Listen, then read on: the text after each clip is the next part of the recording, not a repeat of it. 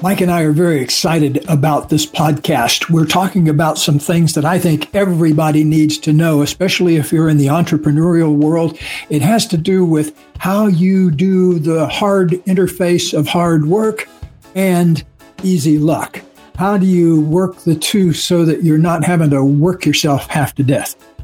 All right. And one of the things that we talk about, and Gay has, as usual, some great stories, some great examples of how to release and relinquish control and allow luck to show up in your life, and a different way of thinking about what luck really is. We're not talking about gambling luck, but it's where you're opening yourself up to manifesting opportunities, receiving abundance, and getting out of your way. Might sound a little bit esoteric, but as usual, Gay does an amazing job of applying this to your real life in a practical, tactical way.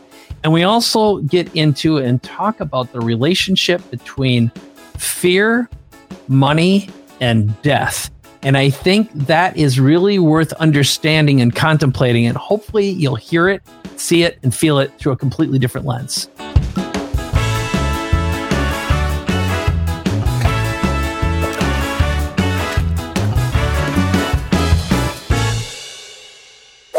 Today's episode is about the interface between luck and work.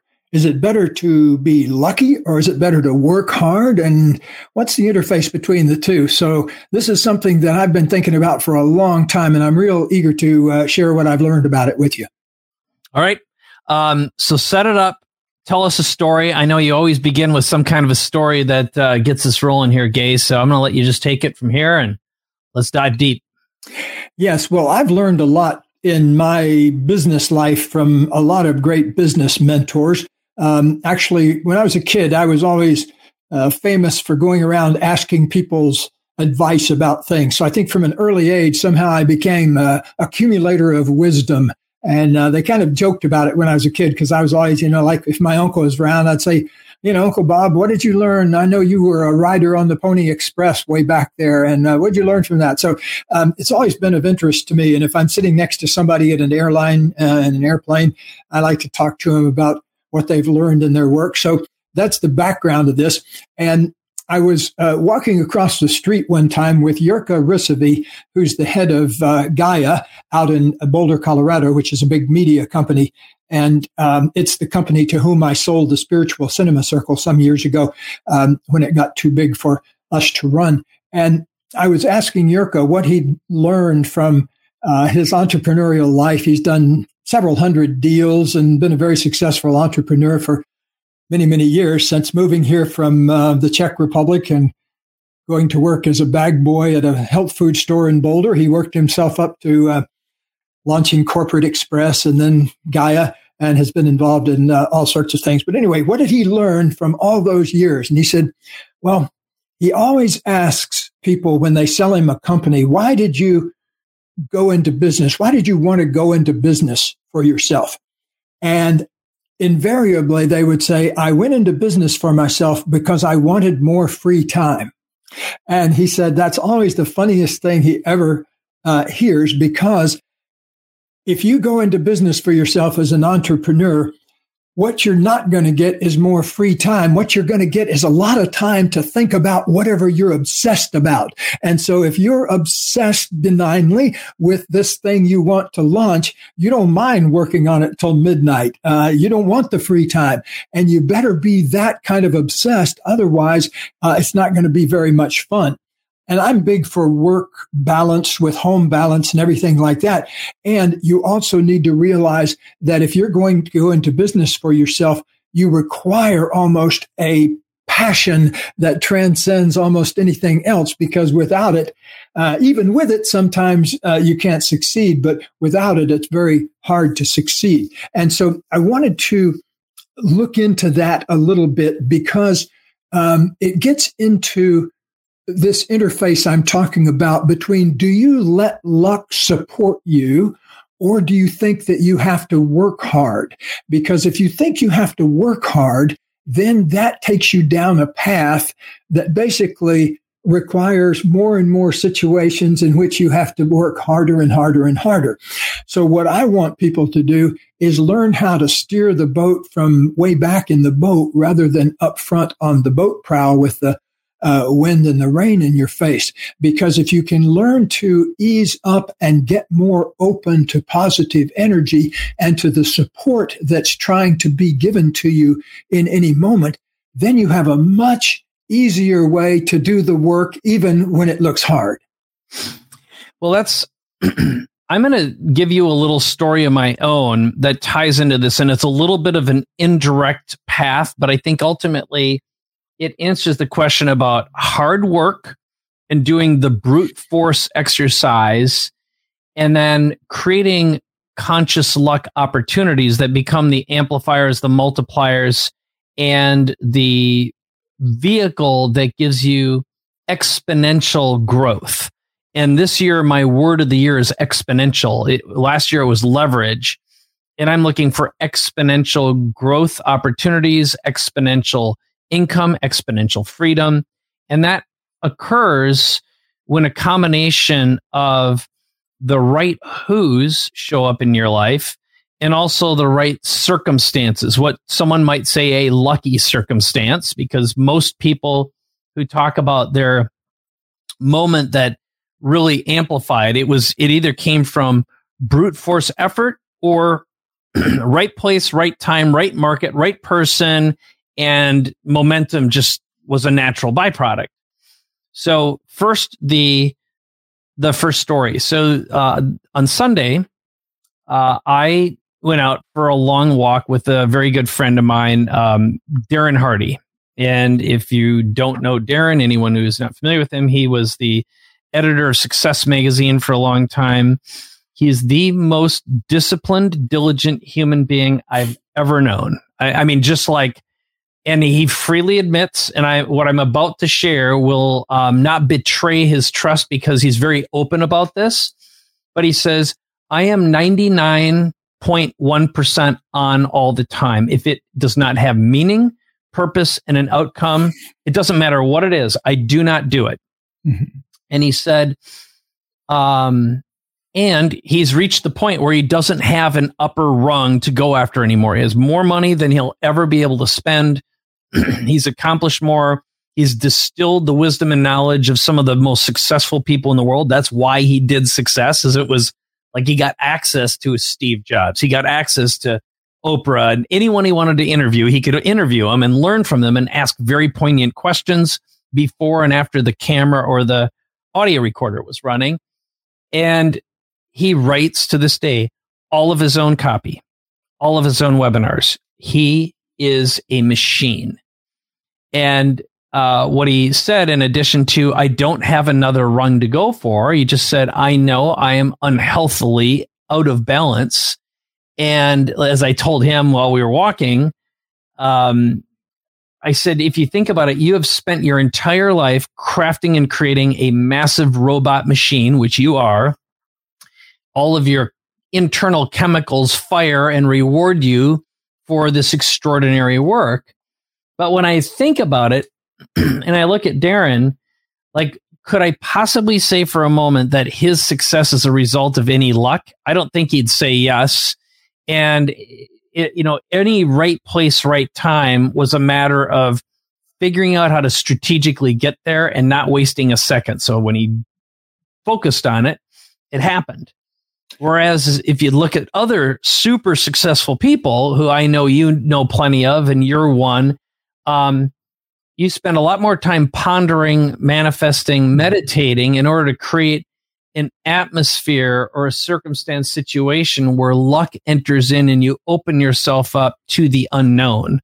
Darren exists in the known. He would rather have precise predictability than any unknowns. His life has been about eliminating them. So I wanted to pose that and then pass it back to you, Gay, because you've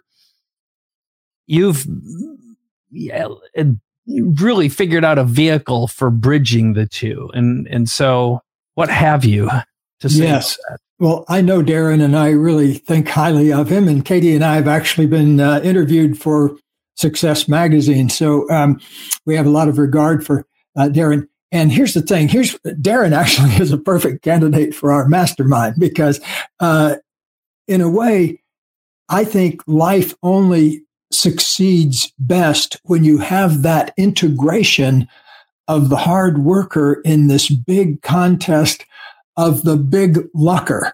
In other words, you're as equally open to being supported by unknown forces in the universe as you are on the known forces. We know that if you plan goals out and you choose good goals, what I call luck-worthy goals,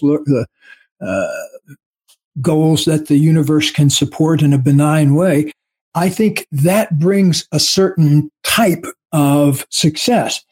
However, I think that life is only at its best and most successful when you have that complete integration of the two, of the hard work factor, the diligence factor, because I'm allergic to this word hard. I've never, it's like I was a kid. I remember seeing my older brother, who was 8 years older. He'd be sitting there in his chair and he'd be working on geometry and trigonometry. And he'd be chewing on his pencil and everything.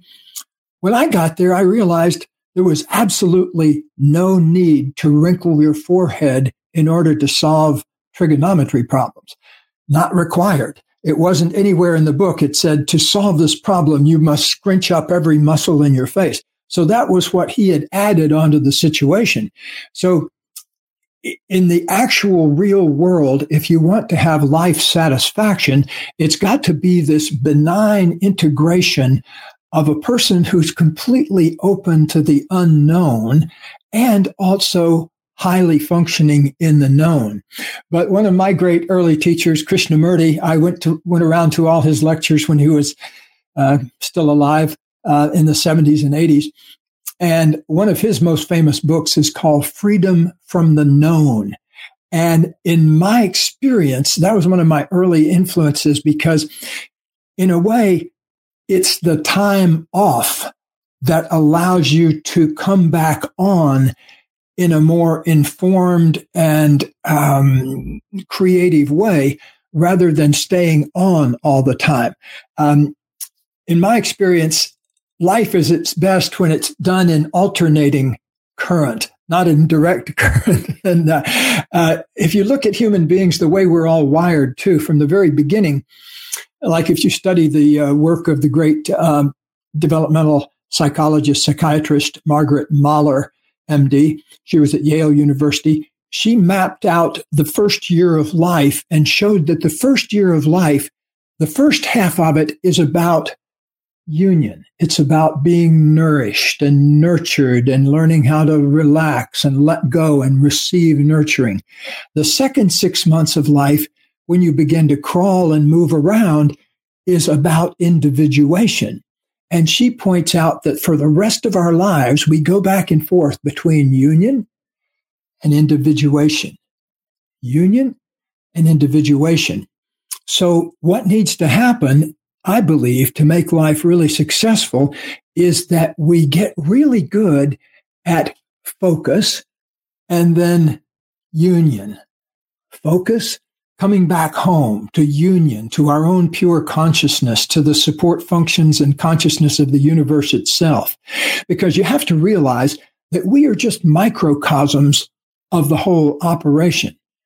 We wouldn't be here except that we're made of the same stuff as everything else in the universe is made out of, just configured in slightly different ways.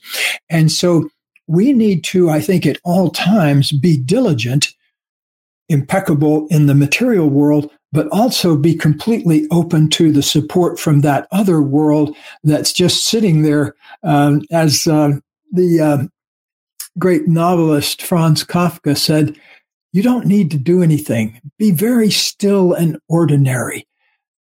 Just sit still for a moment and the universe will roll in ecstasy at your feet. It has no choice.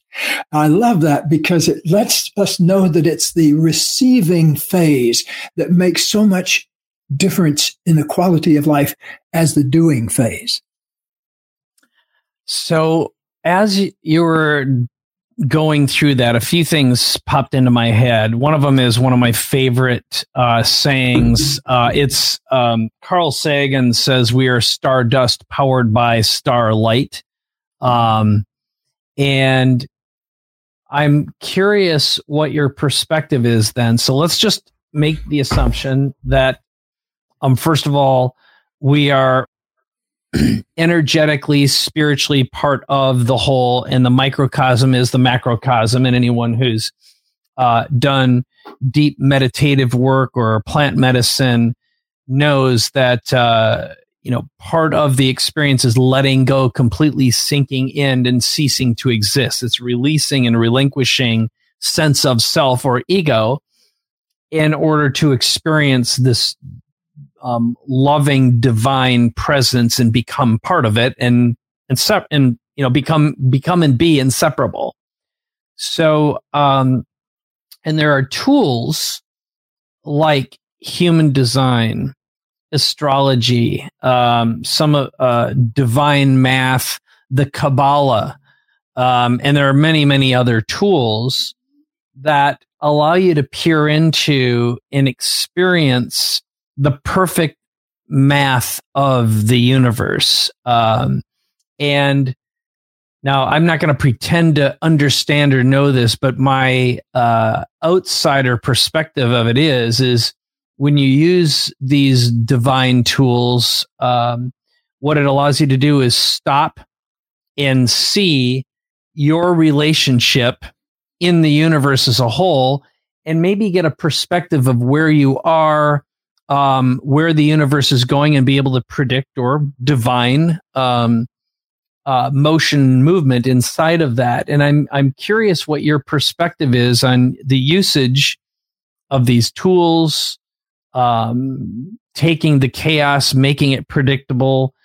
In some cases, in Hindi practices, they believe in karma and reincarnation, and the point and purpose is that there is no beginning or end, that you're changing form, and that there is maybe a reason why you return, and then you'll cease at some point. You'll achieve the outcome goal that the universe has for you and elevate up into a different state, maybe an angelic state, for example, again depending on belief systems.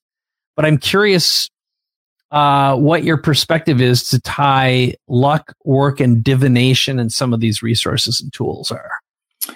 Yes, that's a great question. I want to hark back to one of my original psychedelic journeys way back. And this was about the same time I was learning to meditate back in the 70s. So they're a little bit blurred together because I had a lot of deep meditation experience when I first began, as I continue to. But I also had a lot of deep psychedelic experiences at the time.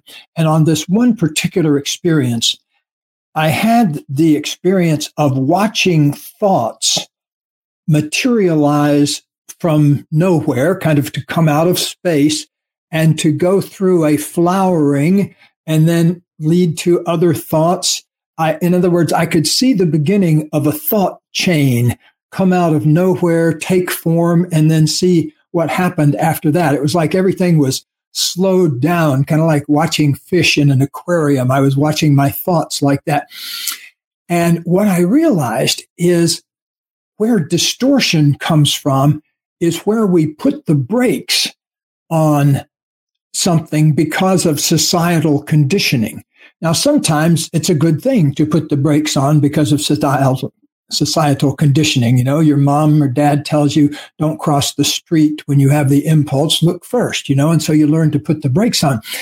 But the problem with that is that we overextend that to putting the brakes on our own creativity.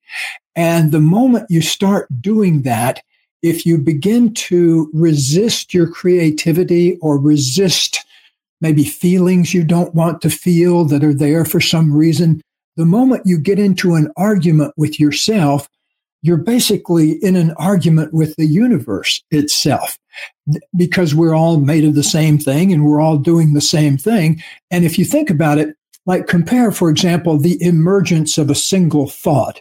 It kind of comes out of the infinite space somewhere down in your mind, and then it flourishes, it comes to fruition, and it could be a good positive thought like, hey, I think I'll go down to the homeless shelter and help out today. Or it could be a negative thought like, hey, I think I'll steal that homeless guy's money that he's got there in the tray. And so in a way, they're both an emergence from space. And what happens oftentimes when we start resisting things like that is they really turn toxic very quickly, and we create our own karma based on what we resist in ourselves. I don't happen to believe in any kind of past life or post-life version of karma. I think it's right here staring us right in the face. One of my original, when I learned TM back in the late 60s, early 70s, I remember Maharishi once saying, reincarnation is only for the lazy.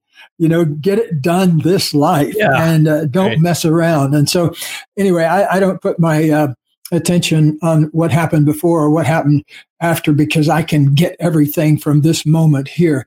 And I think if we're paying attention, you can learn exactly the same things from this moment than you could from any kind of past life regression or even psychedelics or anything like that. It's just that things like consciousness tools like psychedelics and meditation allow you to kind of slow down for a moment and take your attention off the outside world. And probably if you did that in another way, you would get equally good benefits. I know I've learned as much or more from 50 years of meditation every day than I ever have from any psychedelic excursions or any kind of the use of any other consciousness tool I've ever used. But anyway, back to the original question. I think the real issue begins when we start applying the brakes to our consciousness so that we slow ourselves down in a way to fit in with what's going on around us. And it's a bad habit to get into. If we start doing that with our own inner creative impulses, it leads to all sorts of toxicity. Okay. So I'll give you another thought here when it comes to the interface between luck and work, and making and opening yourself up to more potential, allowing luck to occur. And as you always say, it's about learning to receive more. It's opening yourself up to reception. I've said this on this podcast before, that when I work with my clients, I always do an energetic exercise where I ask them to look at the ocean when they're with me in our condo on the beach. I let them stay there and smell the ocean, feel the ocean, walk in the sand. And I ask them to make that a ritual before we meet. I say, look into the ocean and use it as a metaphor and ask yourself, are you willing to receive all that the universe has to offer you, all that it's willing to give you? And will you bring that with us today as we manifest the new version of you and your business, right? Mm-hmm. So that becomes a thought. And then I ask them for their word. What's the word, their feeling or emotion they want to experience right now, today, and all the time in whatever this manifestation that we create, what we manifest. So I bring that up because I was doing my meditation this morning, and I really ran into like an iron pylon of fear. Okay. And I think in my age, I've learned to not fear a lot of things, and yet I'm abundantly aware of how much stuff is still remains. And, if you asked yourself, if I were 100% fearless, who would I become? Who would I serve? What are some of the things I would do? How willing would I be to pursue my greatest pleasures, opportunities, ambitions, etc.? So in other words, when you fully relax and sink into the universe of potential, what could that possibly be? And I know my recurring theme that I believe is embedded on a deep DNA level, coming from, the coming from an epigenetic level, very poor immigrants who came here. And the recurring thing that'll pop up is, do I have enough stored so that I wouldn't have to work another day in my life if I wanted to and maintain a quality of life, right? So it's that fear of losing the creature comforts and this stasis that I have. That's just like, and it doesn't matter. I can say, yes, I'm just fine, but it's still this like noodling little, and one meditation, which I think ties into this interface between luck and work, is the action of work. Although it can feed you and give you purpose and meaning and impact and all that, ultimately it serves a means of providing more value than you're consuming so that you store it. And the concept of what money is, the act of working to earn and store something, even if that's 100% a societal illusion or what's the word for it? Hallucination, is money represents a storage of a fear of death. Okay.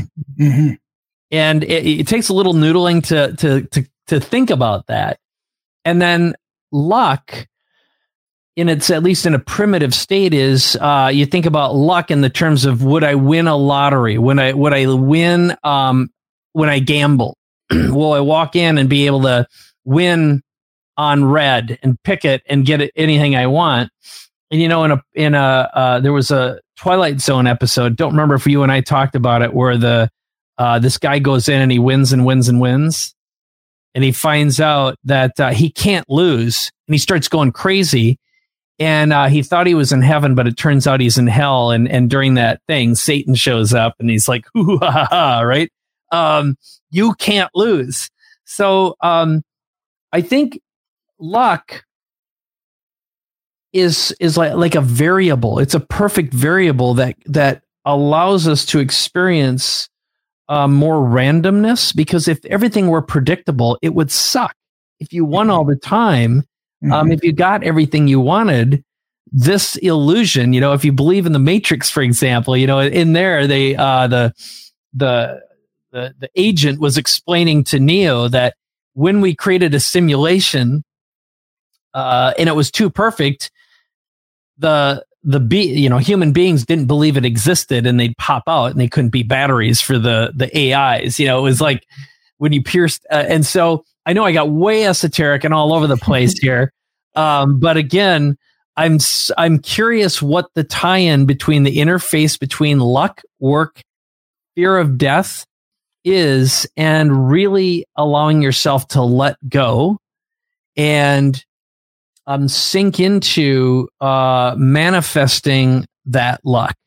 So was that too all over the place for you? Or, Well, I appreciate all the detail, and I want to kind of look into the central pillar that holds the whole thing together, which is that fear of death.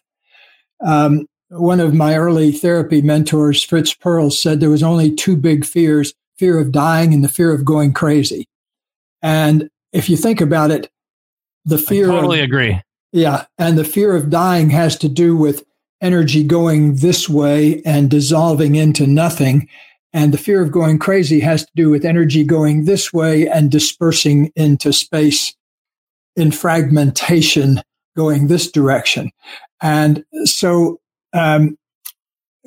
peer into the goldfish bowl and look at fear of death for a second. So storing up money, your unconscious kind of thinks of that as an antidote to dying. You know, that if I get stuff stored, then the problem is, of course, you lead to what J. Paul Getty said on his deathbed: "I'd gladly give up my millions for one moment of marital success, one moment of love, one moment of just feeling loved." And so you got to keep those two things in balance. Otherwise, there's just lots of misery there to be, if you don't hold both of those in equal respect. But what I think needs to happen is to go into that fear of dying consciously, feel it, be with it, make friends with it, get breath around it, just kind of be with it like you would a cousin that you took a dislike to a long time ago, but now you want to welcome him into your family. You know, it's a thing you got to get around, because otherwise it keeps throwing you off if you're afraid of either dying or going crazy. In my opinion, the two can be handled pretty easily at the same time, because if you go deeply enough into the fear of dying, you're also open to the big energy that flows through you of creativity. And so in my view, evolved human beings are comfortable with the dissolution of their own body, and they're comfortable with the full expression of their own creativity. That you're willing to go all the way with both. You're willing to let go of your physical body when it's time to do that, and also be willing to let go and let through as much pure creative energy as you can while your body's working well. Yep, I completely agree. So let's package this for a moment into a big leap year vision for a moment, because if we were going to give our viewers and our listeners a prescription for interfacing between luck and work, and I'm going to insert a shameless plug here, which is one of the things that Gay and I are doing is something we call the Big Leap Year. It's when you can work with us for a year to really manifest your greatest version of yourself, but we're doing it in unique and interesting ways that I think only Gay can provide, with as many years as being a therapist and a successful entrepreneur, and the same with my background. Our goal is to accelerate this and give you access to some tools that you wouldn't normally have, and also get knocked into a new place in your life. So, Gay, if you were going to provide a prescription for amplifying that interface between luck and work, and oh, by the way, I'll just put this up here. You can learn more at our site. It's at bigleappodcast.com, and then just check out Big Leap Year, which is a button on the right-hand side to apply and get on the wait list. But Gay, why don't you give us your point of view? Yes, the experience will appeal mostly to successful people who want to go to an entirely different place with their success. And so just to use a great guy like Darren, for example, his mission in a way would be to support all of that fantastic doing with a big embrace of being, so that the two are fully harmonized together. And for another person, it might be about purely focusing on the expansion of that person's ability to receive positive energy, both in the relationship domain through love relationships and business relationships, being able to receive what those people are capable of giving you, and also being able to give what people are able to receive, and learning how to be in complete harmony between your ability to receive positive energy and your ability to express positive energy. That's something that requires fine tuning. And I think I've worked now with about 800 business executives and about 4,500 couples at this stage. And I haven't found one yet that was mastering that area to his or her satisfaction. So even if you're operating at the very highest level, I always say that if you're operating in an ox cart, you don't need to be very savvy about navigation. But if you're operating your Ferrari at 180 miles an hour, you need to make very fine-tuned little movements in order to get out there where you want to get in a safe way. And so it's a lot about adjusting those sails. It's about fine-tuning your ability to receive. And I think that the great thing that we are going to provide people, the kind of people that we want to work with in this particular small context, is the kind of people that want to go all the way in every possible way. And most people successful people have gone a good bit of the way, like Darren, to where he really wants to be, doesn't have to work and things like that. And there's still a lot more room, and it's a matter of fine tuning to get those forces working in harmony. Yeah, I think what I've found in my observation and knowing an enormous number of high performers is it's very rare to meet anyone who feels like they're operating on a perfect 10 on everything, right? Even if they nail it on a business level, they'll be like, well, it's been at the expense of my personal relationships, my happiness, and satisfaction in some way, shape, or form. And, like Darren, one of the things he talked about is psychological fulfillment. And that's different than being happy. Mm-hmm. It's different than being successful. And we talked about, being balanced in all three of those. And I would also say that the same level of success and energy that you apply to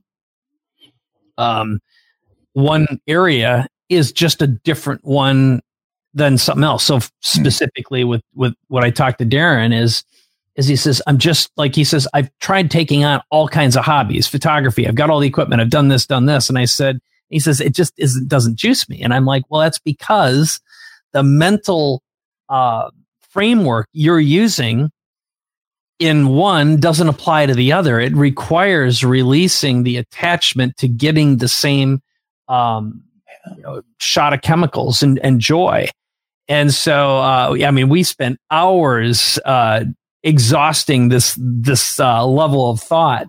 But I think going back to the prescription, wherever you are, where if you got asked the simple question, what area in your life, whether it would be happiness, impact, personal fulfillment related to impact, psychological abundance, or feeling as though there's massive infinite growth, personal relationships, body, whatever that area is, if you could have a perfect 10, what would that thing be? And are you willing to relinquish the control or the model of what you think success is from other areas of your life that is really the reason why you're not achieving that fulfillment? And that I think is the exercise. And it's very rare that we have the ability to coach ourselves through that growth process. It requires an observer. It's hard to be the observer and the individual to accomplish it. Well, that's what happens on your first big meditation retreat or your first big psychological or psychedelic journey. You realize, wow, all that stuff's been going on while I've been sitting here going about my life, And so I think, yes, exactly, that at this stage of the game, for many people, it's about making a paradigm shift or a subtle shift in their ability to receive that takes them the rest of the way. And that's a very subtle process and requires some fine tuning. And it requires commitment and willingness too, for starters. But there's a lot of technical fine tuning that needs to happen there. And it's the kind of thing that I've been thinking about for the last 60 years. So I have a lot of opinions on it. Good. Well, I think let's wrap up this segment. And ultimately, what's going on is hopefully this gave you some great insights in what to explore, how to explore, and you can interpret some of what's been shared as a prescription. But then ultimately, if you genuinely want to take action, check out, first of all, bigleappodcast.com, click on Big Leap Year. There's a few questions that Gay and I ask, and then someone on our team will reach out to you and see if you're a right fit for the program.